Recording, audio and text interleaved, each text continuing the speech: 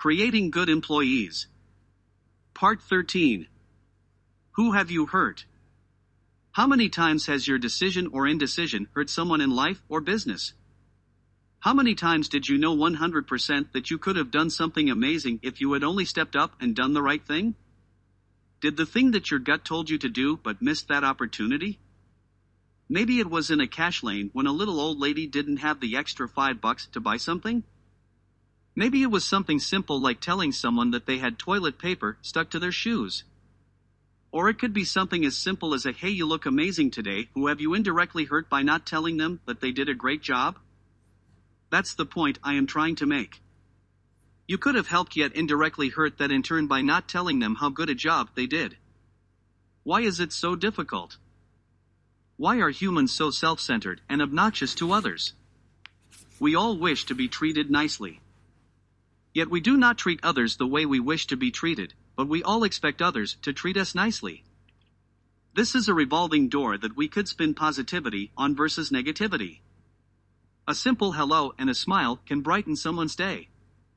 A box of donuts at work can send spirits soaring and maybe even create a sugar rush for an extra boost in the morning.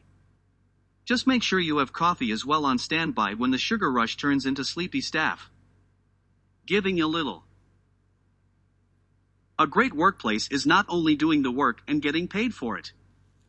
A great workplace creates, or rather should create, a positive, nurturing environment. A team of people all pulling the cart in the same direction. An orchestra playing that wonderful symphony, not a single member is out of step or out of tune. This takes a tremendous amount of effort. This takes foresight and knowledge. But not the university background, several degrees type knowledge. Reading people.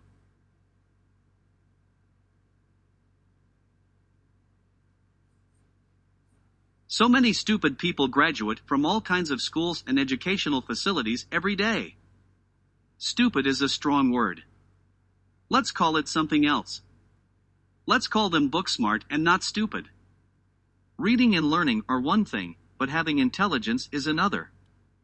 Being able to fit into a workplace and being able to read people and cater to them accordingly is on another level.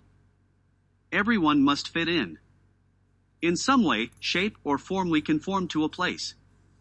We take baby steps until we can eventually tiptoe our way into a group where we can then be ourselves. Expose our true selves, so to speak. This is where leaders and a people person can help.